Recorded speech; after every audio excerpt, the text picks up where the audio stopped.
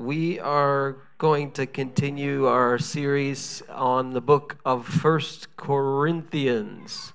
I'm not sure if we'll do both Corinthian letters in this series. It'll take a little while if we do. We might do that, break over Easter and keep going into Second Corinthians. We shall see, because there's so much in here. So if you remember from last week, we got an overview of the city and what Corinth was back then.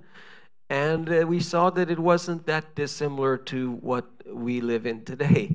And some of the things that were in the city and in the culture are not entirely dissimilar to what we have in our own culture today in the Western world. And I call it Crazy Corinth because there were so many things going on in that city, and so many things with the church as a result.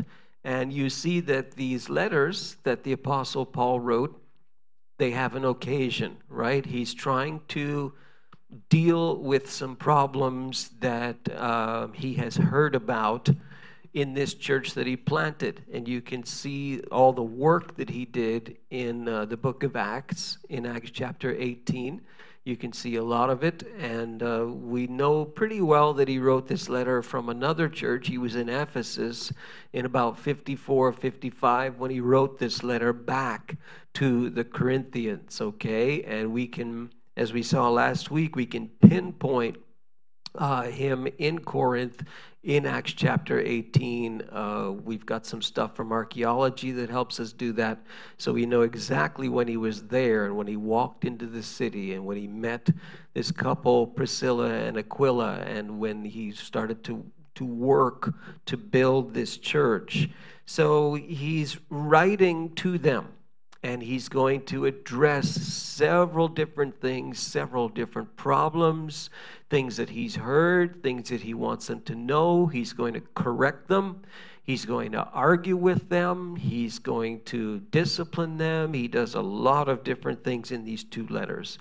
So it's always helpful to understand, okay, who's the audience. And Wednesday nights, we're doing a video series on the city of Corinth. And you go right in there. The thing has been excavated. You can go into ancient Corinth and see stuff and understand the background, which helps even more. So we're doing that on Wednesday nights on Zoom as well. So today I want to talk to you on the subject, the very first issue that he deals with this church in this city. And it's curious that he deals with this issue first. I mean, it's hard to say whether he considers this the most important issue or not, but I mean, he's writing a letter, and he's sending this letter to this church. He's very fond of this church, and it's curious that this is the first item on his mind. And remember, this is not the first letter that he wrote to them. We know that he wrote something else to them. We just don't have it. And we see in chapter 5, he refers to something that he wrote to them before, but we don't have it. So this really is like the second letter that he wrote to them, though we call it First Corinthians. In any case, he's going to address an issue that maybe we would think isn't so important, but to him, it's the first thing that he wants to address. And that subject is division in this church. So I call this a church divided.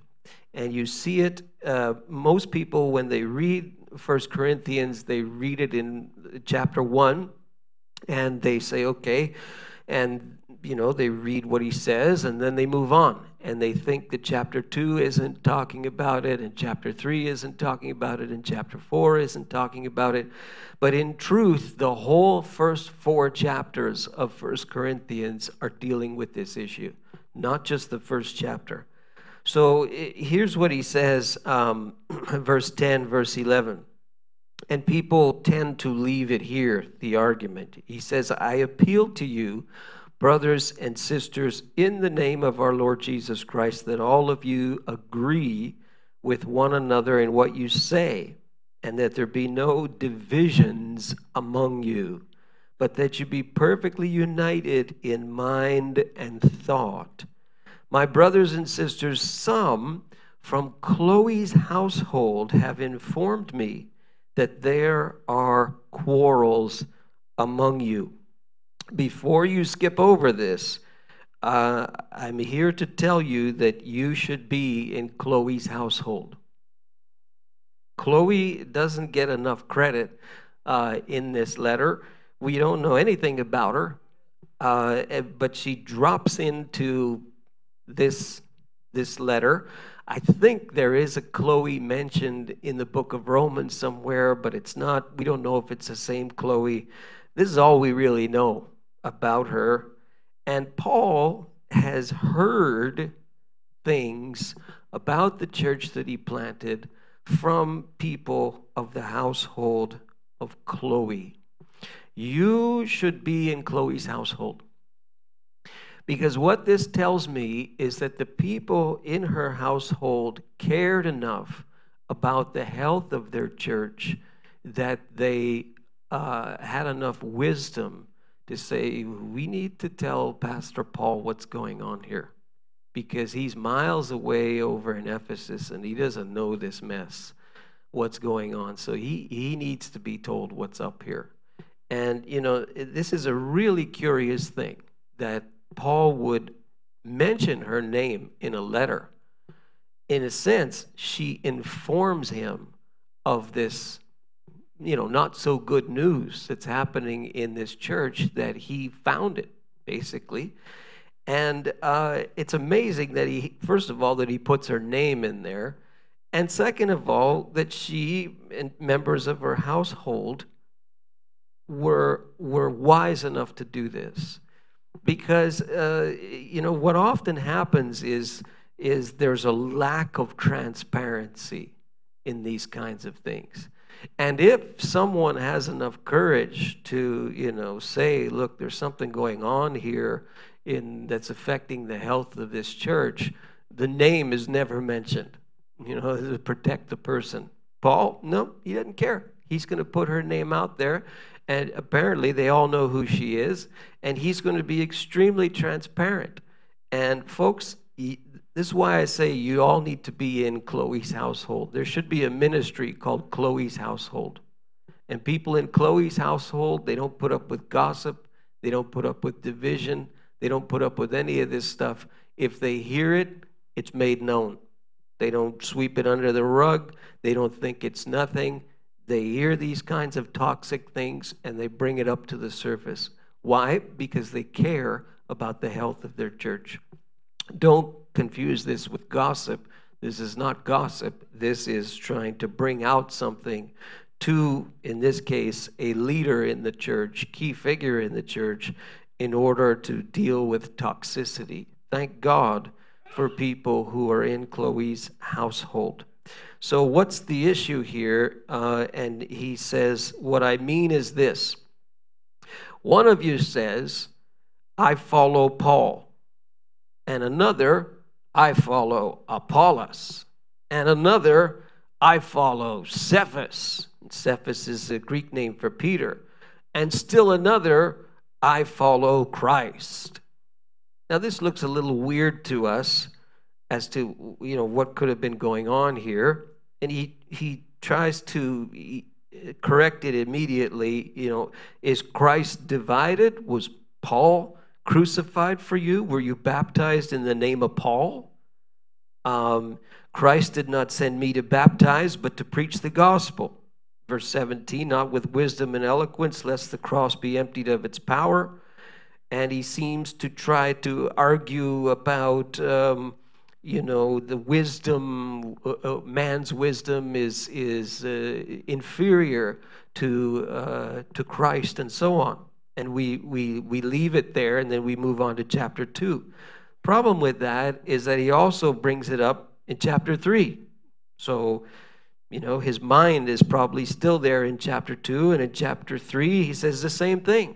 He says, I could not address you as people who live by the Spirit, but as people who are still worldly. Mere infants, he says. I gave you milk, not solid food, for you were not ready for it. Indeed, you're still not ready for it. You're still worldly. There's jealousy among you. There's quarreling among you. You're worldly. You're acting just like mere humans. One says, I follow Paul, another, I follow Apollos. Are you not mere human beings? In other words, are you not just behaving the way that everybody else does with this business of I follow Paul, I follow Apollos, I follow Peter, I follow Jesus, you know? And so we look at this and we get a little confused and we say, well, what's really going on there? Well, I mean, one idea for sure. This is implied in what's going on here, and I'll term it rock star Christianity, where they're looking at these different men who have had leadership roles in their church. We know that Apollos spent some time in Corinth. We can see this in Acts chapter 18. Cephas, Peter, was all over the place, so for sure he would have had inroads into the city of Corinth. And of course, Paul was kind of the founder of the church. And so this idea of venerating these men and putting them up on these kinds of pedestals and making them like superior and almost turning them into what we would use in our term today, like rock stars. And for sure, we see that in the culture today. We see this kind of presentation of Christianity where it's based on glory and stardom. And you have, pastors and teachers and singers and so on. And this like a meteoric following, and they've got bodyguards and they fly around in jets and this kind of thing, and wear $500 running shoes and whatever, and and it's sort of this stardom, spectacular feel to these leaders. And this, folks, this can be a really dangerous thing when we venerate people to that extent and put them into this kind of superstar category where they can do no wrong. I mean, you surf around on the internet, you're going to see all kinds of stuff like this, folks. Like I've seen clips of people literally bowing down to these human leaders, and they'll bow down to them, and the leader will touch their head or something. Like I look at this and say, man, this is extreme. This is dangerous kind of stuff. And, to some extent, there are people who are extremely gifted, and they rise to leadership, and they have huge amounts of people following them, and they didn't ask for it. And it just happens. But there are others, and they may aspire to it. And when it happens, it becomes part of their persona as a leader and part of their identity as a leader. A good example of the right way of handling that kind of notoriety is the late Billy Graham. If you've never heard of Billy Graham before, you should, Google him and watch any sermon ever that Billy Graham ever preached. This is the man who filled stadiums all around the world, the man who was a personal counsel to several presidents of the United States, a man whose name in his era was known around the world. Millions and millions of people all around the world. And Graham was interesting in that he did not ask for this following, but he didn't play into it. He didn't get too big for his britches, as they say. He didn't, allow this to get to his head, and remained humble and continued to live in integrity until he died. But there are some leaders, and they literally turn and the glory and the affluence and everything literally turns them into something that maybe they didn't plan. So you do have this kind of rock star Christianity that is a dangerous trend. But I think there are other things that are going on here in this church as well. when you think about these statements that they're making, I follow this leader, and I follow this leader, and I follow this leader, it can be confusing to us because we say, well, aren't you supposed to follow leadership in the church? I mean, doesn't Paul even teach that? And he certainly does teach that. So what's going on here then? And in a sense, you have to watch it happen to fully understand it. And I've been in the ministry for more than 20 years now, full time, straight. Big church and relatively small church. Just talking numbers, big and small, and been to many different churches, preached in a couple of churches in different countries. They're kind of the same. Been in different places in Canada. They're all kind of the same. The flavor may be different and all that, but the heart of people is generally the same everywhere you go. Interesting, even if you go to a different country, different language, different culture, the heart of people is generally the same. And what happens, and it's easier to see in a church with a larger structure, and you've seen this, I'm sure, in your workplace, non-churchy environment, I'm sure you've seen this. And what happens is you get a division that happens within the team. And I had it happen to me. I mean, I worked for a half a dozen pastors probably when I was in big church for, 15 and a half years. And without question, I think with every single one of those pastors, there were people who would come to me and they would say things about the pastor, the lead pastor, who was my boss. And they would go like this to me about that person. Interesting.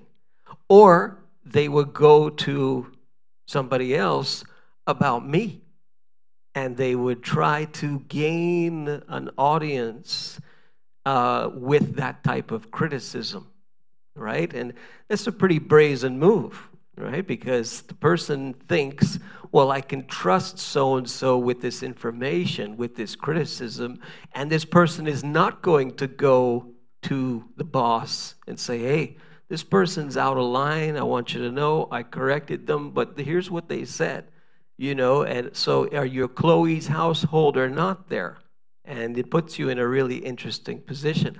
But without question, I think every single leader that I worked for, there were people who came to me with negative talk, criticism about somebody else, come to me. About the pastor, come to me. It's interesting, the expectation, and when you're an amateur at this, the expectation of the person is, I will win you over with my story. I will win you over on an emotional level with my story. And then we will have a kind of an alliance, as if it's some sort of game of Survivor or something. And you see how these kinds of divisions start to form.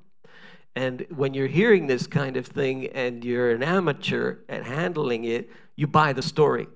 So-and-so said this about me.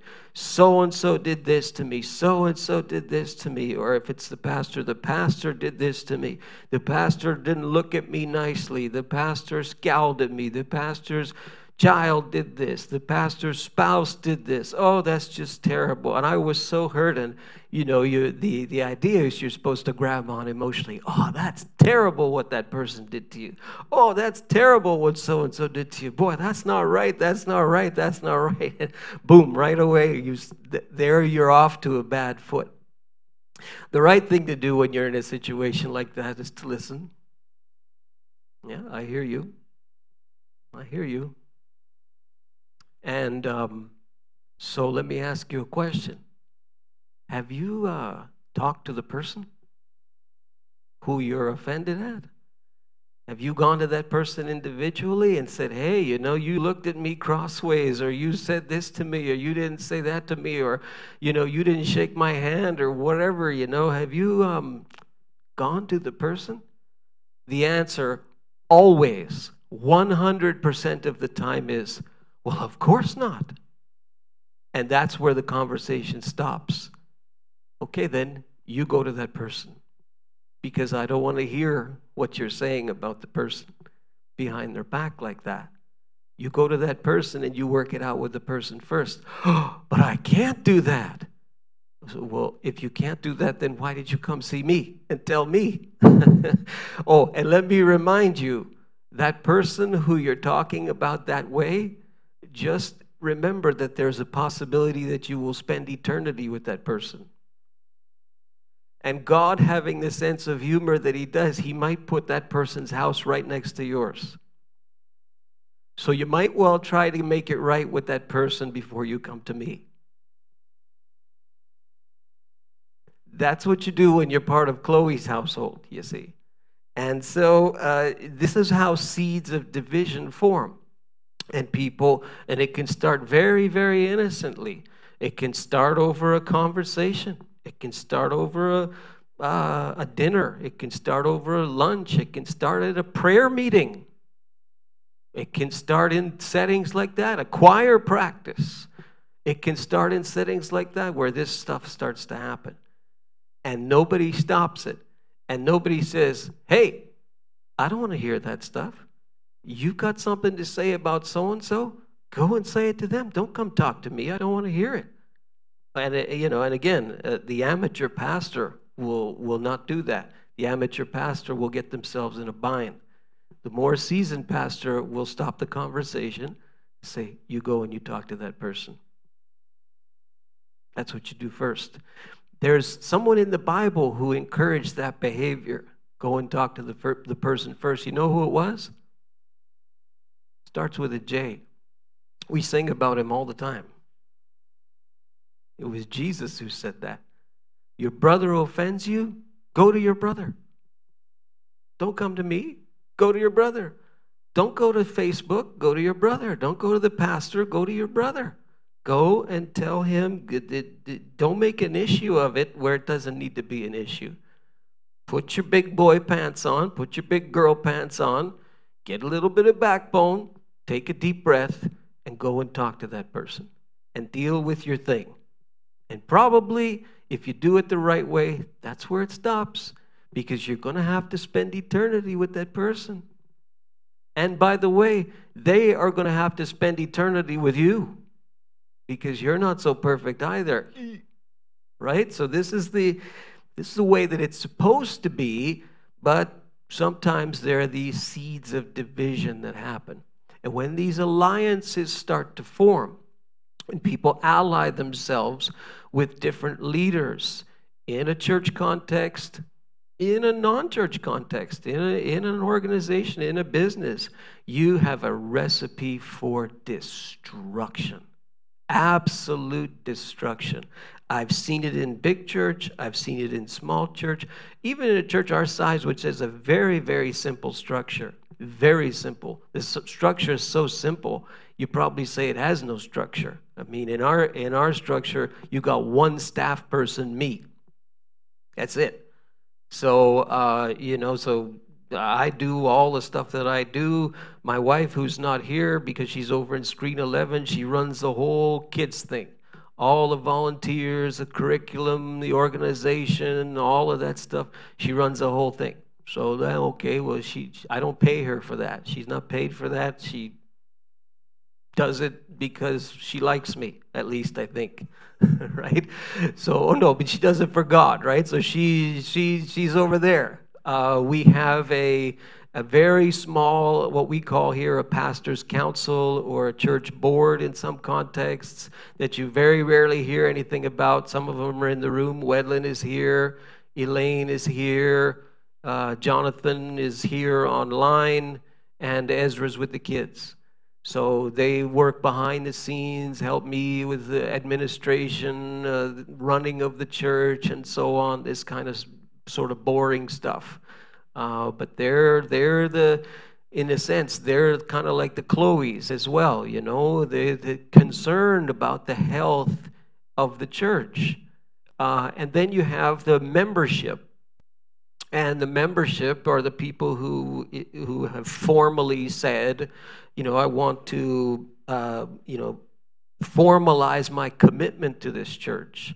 So it's not just I come Sometimes I go, sometimes whatever. No, I'm willing to sign on the line and say, I'm a member of this church. I'm accountable to this church. I give my time. I give my talent. I give my treasure. I'm committed to this church.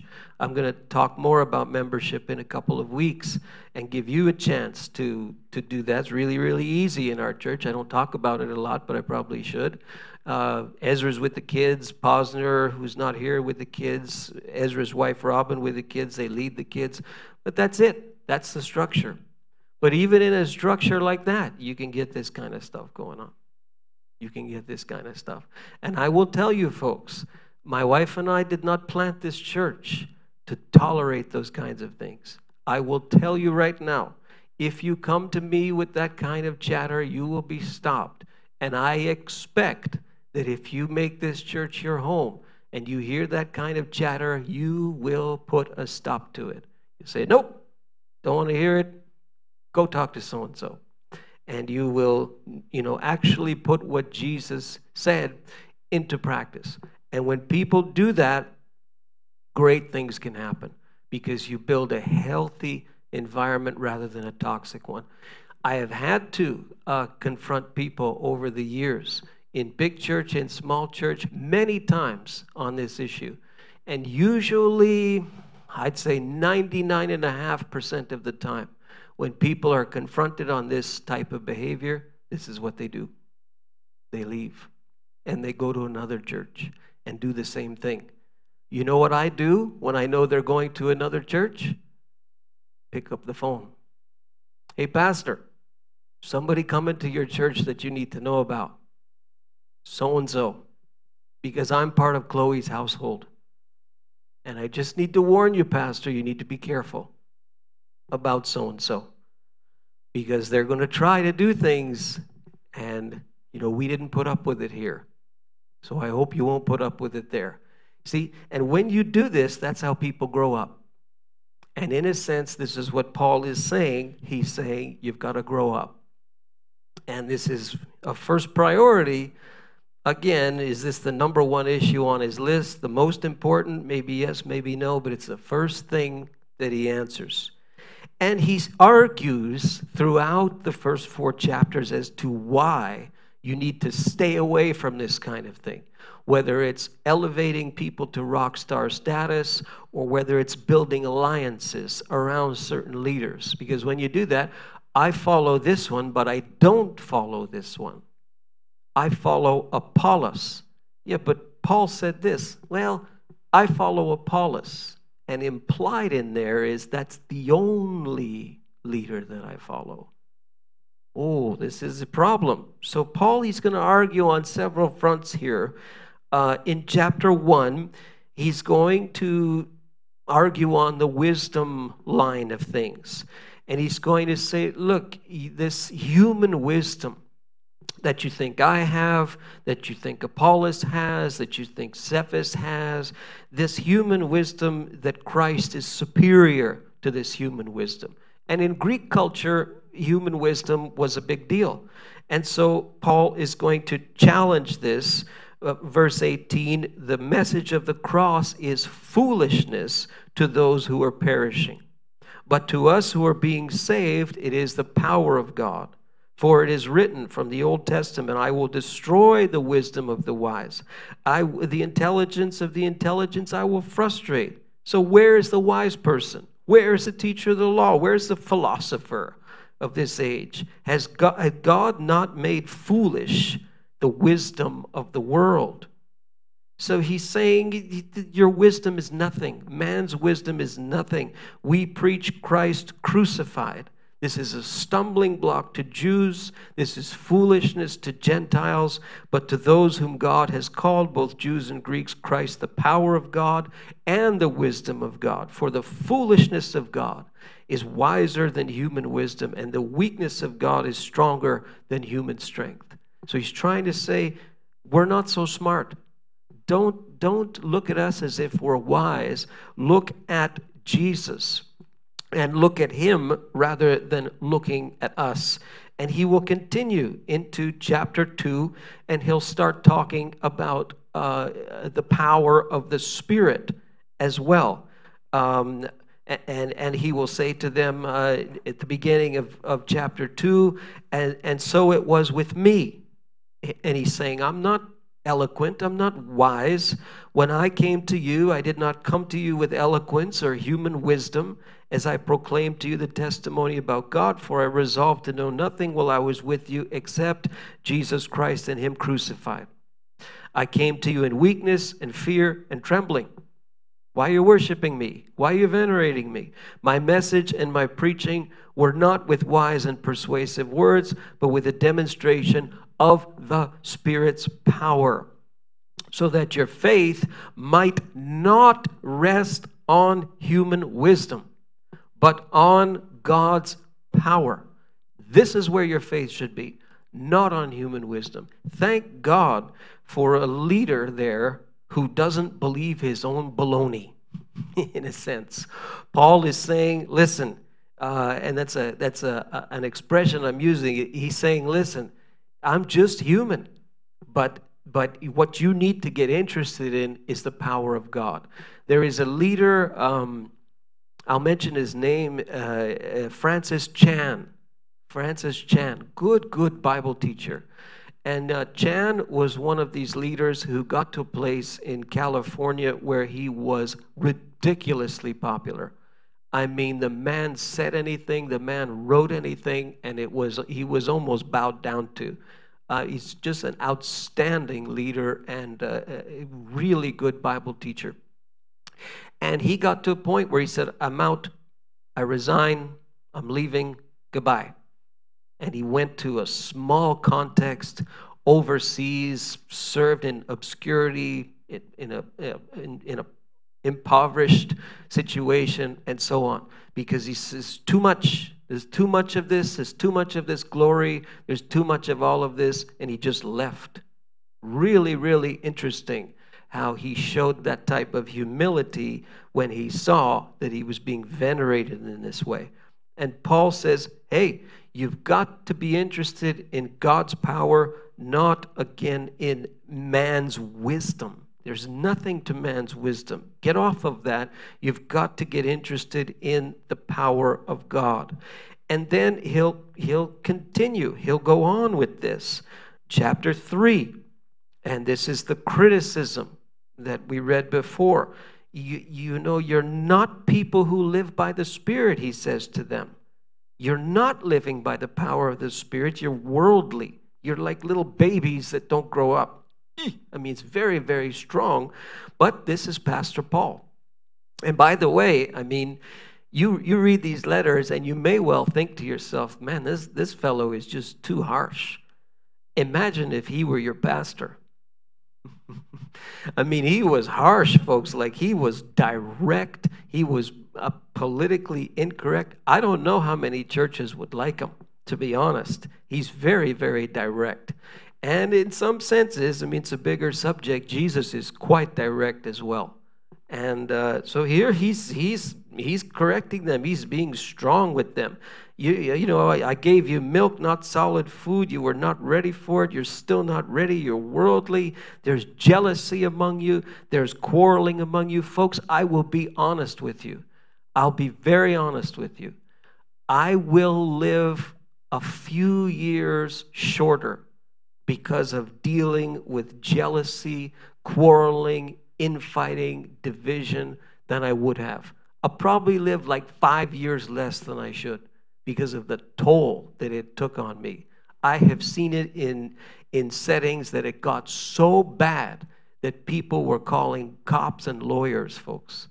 I've seen it that bad. I've sat in front of these folks and heard the venom and heard it's venom, folk. I mean, the bitterness and the division and the quarreling and the jealousy and the utter hatred for one another within the body of Christ. These people were Christian people, folks. They would, I mean, very authentic in their Christianity, in their own minds, and yet the absolute toxicity. And I will tell you, folks, you think that pastors just have to, do this sort of Sunday gig and that's it. Wow, it's a really nice job. Folks, this is the easy part. This is the icing on the cake.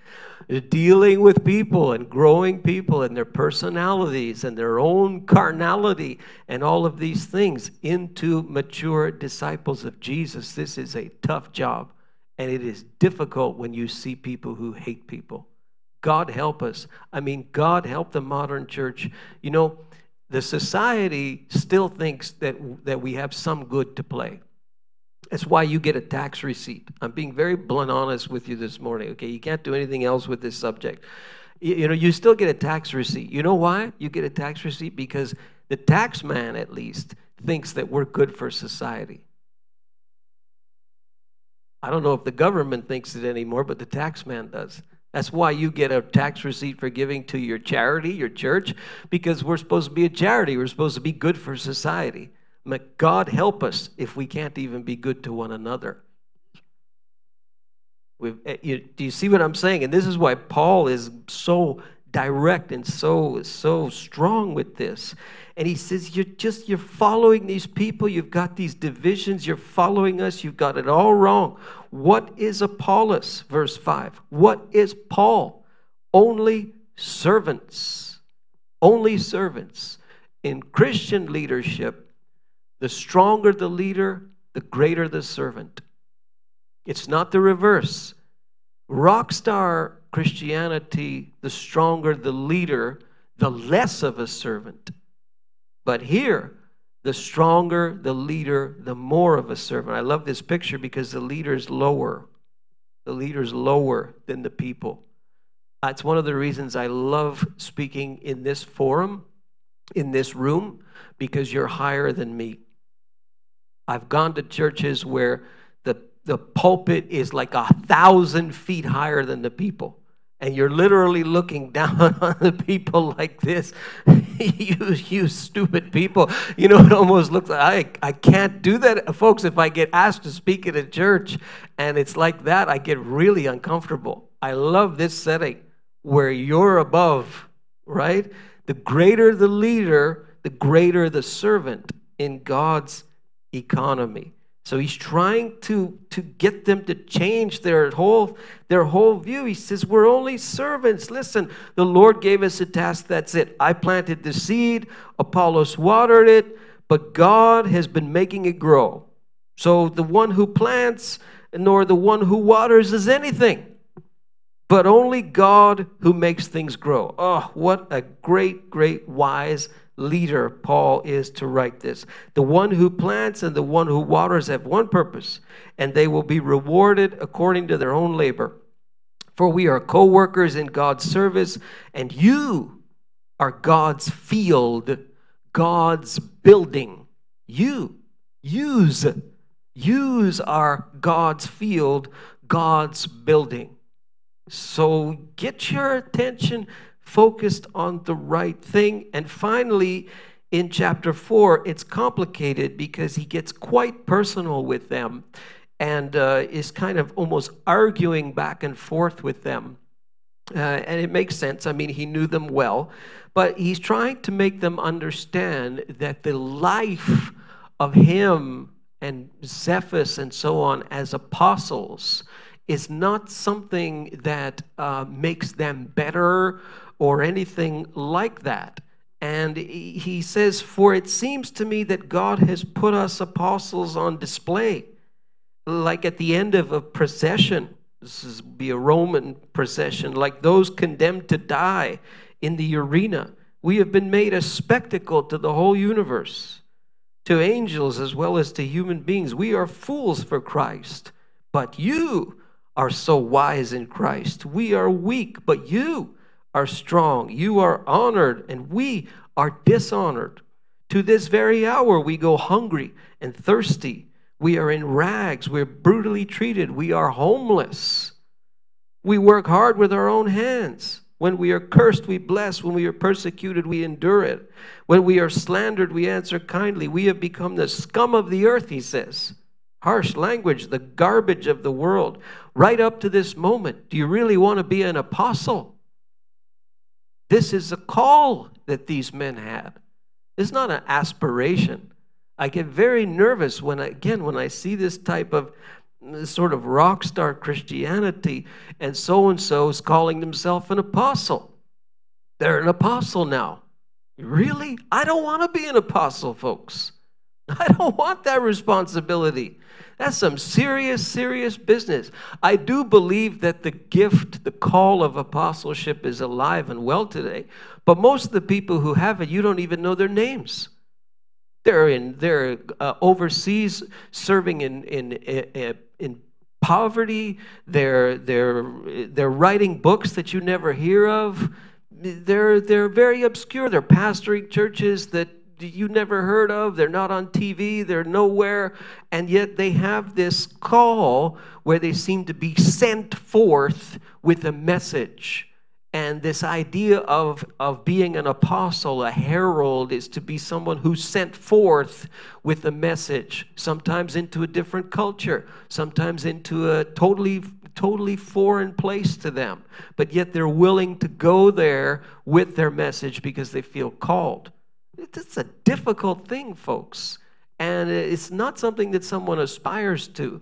And I think in the modern age, people get an apostle. If I go see Apostle so-and-so at Church of the Holy Rollers, then the person will pray for me and I'll be healed because they're an apostle. That's not what apostleship is, folks. The central understanding of the word is someone who is sent with a message. Now, in their day, in the original apostolic gang, they would do that. They would pray for people. They would do things. They would see things happen in the name of Jesus. We would see it later on. Even people who weren't part of the 12 were called apostles even after the 12 were done. So we know that the gift is alive and well, but if people say, well, it's all about some sort of supernatural thing and signs and wonders and all of that, we've lost it. Again, we're venerating people and worshiping people rather than putting the power of God first and putting Jesus as the center. These men were called. They didn't aspire to it. They were called. And there's a difference. So, I suppose the decision that we have to make today, and who's in the room? Nick's in the room. I think Viano might be in the room. You guys want to come up and play, and Grace, if you want to sing as well, it's up to you. But I think the application for us today is, folks, this is still a young church. This is a young church. This church is 8 years old, will be 9 or starting the 9th year in September. That's nothing. In church economy, that's nothing. In a sense, it's still at the beginning phases. And what I would love to see, folks, and I think that it's most interesting for people to be part of a community where there's transparency, where there's health, where toxicity is spotted and confronted, and where we say, hey, we desire to live the Jesus way, the Christian life. And this is not always an easy thing to do. It takes more courage to live the Jesus way. It's easy to live the worldly way. It's harder to live the Jesus way, but it's healthy to live the Jesus way. That's how you experience life eternal, is when you do things His way. And when you do that, and you can even take these things and bring them out into your marketplace, into your place of business, into your schools, you'll see it works. If you do it the Jesus way, people be shocked. You had enough guts to confront this person privately, rather than to go and to tell everybody else about it and form a little schism in your own place of business. No, you did it the Jesus way. Wow, why'd you do that? Well, because I followed Jesus and that's what He said. So when you live that way and you build a community that is that transparent, that's something that I want to be a part of, don't you? Father, I pray for each person who's in the room today, people who are watching online, and Lord, you You lay it out for us very straight, and we have this letter from Pastor Paul and his kind of exhortations and his challenges. But I pray, Lord, for the practical stuff here. Even in our own church community, still relatively young, very young, really. But people who are going to go out tomorrow morning, and they're going to go out into their place of work, into their businesses, and they're living in this, and they see these kinds of things, and they function in these kinds of things, and the politicking going back and forth, and the things that are said about people, and the even gets to levels of harassment where people are going into their own place of work under tremendous stress. And because there are these factions and these quarrels and this jealousy and these kinds of things that happen, oh God, whether it be in the community of faith or whether it be out there in the marketplace, may we live the Jesus way. Lord, may we be people who would be, as it were, part of Chloe's household. May we live in a transparent fashion. May we live in a courageous fashion. May we seek the good of our co-worker and the good of our fellow brother and sister in church. And Lord, may we seek to put you first through all of that, and put you first in the cross and the power of the Spirit, and recognize, Lord, that we're all human. We're all human, and ultimately our focus has got to be upon you. Lord, I pray for people who are in this room and they've been hurt. They've been burned by the church. They've experienced the pain of being stabbed in the back unexpectedly, and they've experienced exactly the results of toxic division and jealousy and quarreling. I pray, God, that our church would be a place of healing, a place of health, a place of wholeness, a place where, Lord, when we gather together, we would be about the business of encouraging one another. We pray to that end today. In Jesus' name, amen. Amen. God bless you today. Any guests that are in the room, I'll be right in the front. Would love to meet you. Remember to pick up your kids in screen 11. And the youth are, I think, up in the mezzanine, but they will be out shortly. God bless you, everybody.